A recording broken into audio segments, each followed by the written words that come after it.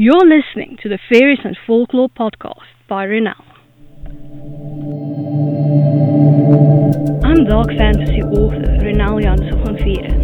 With nearly a decade of digging around in dusty folklore books, researching creatures of imagination that ignited my curiosity, I'm here to share the folklore in a nutshell and how I reimagined it for my writing in An Origin of the Fae. This is the Fairies and Folklore podcast. Hi, I'm your host Renal Jansen van Vieren. You can just call me Renal. In today's episode, we're continuing our exploration of the Fae realm. This episode is brought to you by my Dark Court Sisters book series, available in ebook, paperback and audiobook. 3 sisters, 3 destinies, 3 ways to destroy the world. Go to renaldthemythmaker.com/Dark Court Sisters series for more.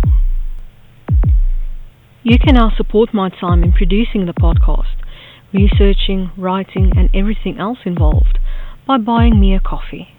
This can be a once-off thing, or you can buy me coffee again in the future at your discretion.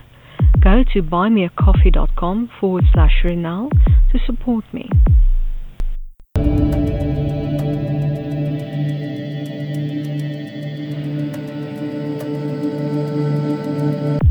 We're continuing our exploration of solitary fae. Today's fairy, Dryads, folklore in a nutshell by Renal. Dryads come from Greek mythology. They were originally the tree nymphs of oak trees, but have come to be tree nymphs in general, and even human tree hybrids in works of fantasy. According to Greek mythology, there are different types of tree nymphs: Dryads, nymphs of oak trees; Daphne, nymphs of laurel trees; Epimeliads, nymphs of apple and other fruit trees; Hamadryad, dryads integrally tied to their trees. If the tree dies, the dryad dies.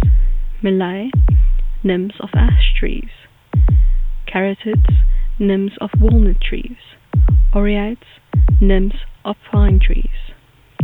Dryads are nymphs who live in trees and take the form of beautiful young women. There is a sense of ancient timelessness to them. They exist to watch over and take care of the trees they were born into, and sometimes groves and other creatures. Dryads can disappear by stepping into a tree. They fiercely and mischievously protect what is theirs. Dryads are believed to have power over nature, at least as far as their home is concerned. Their powers bring a sense of awe and wonder to mortals who revere them, and terror and fear to those who cross them. The places their trees inhabit are filled with mystic energy and vitality. They are frequently mentioned in various forms of art, visual and written. To this day, they are respected and worshipped in pagan rituals. Dryads can be as infinite in number as the trees on earth, which is why the saying "knock on wood" is a protective incantation where a dryad will appear to protect the person who called her. And now for my interpretation of the Fae in An Origin of the Fae, Dryads, also known as tree nymphs or hamadryads.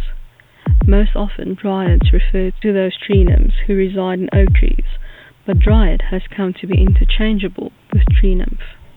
Though they are bound to their tree, if the tree dies, they die. They are free to move about in their grove, forest, garden, etc. Dryads residing in fairy can live for many centuries. Dryads living in the mortal realm are prey to mortal whims, cutting down trees for silly things like building fires instead of gathering fallen limbs. Dryads are the most revered among nature fae, imps, pixies, etc., who know the worth of their accumulated knowledge.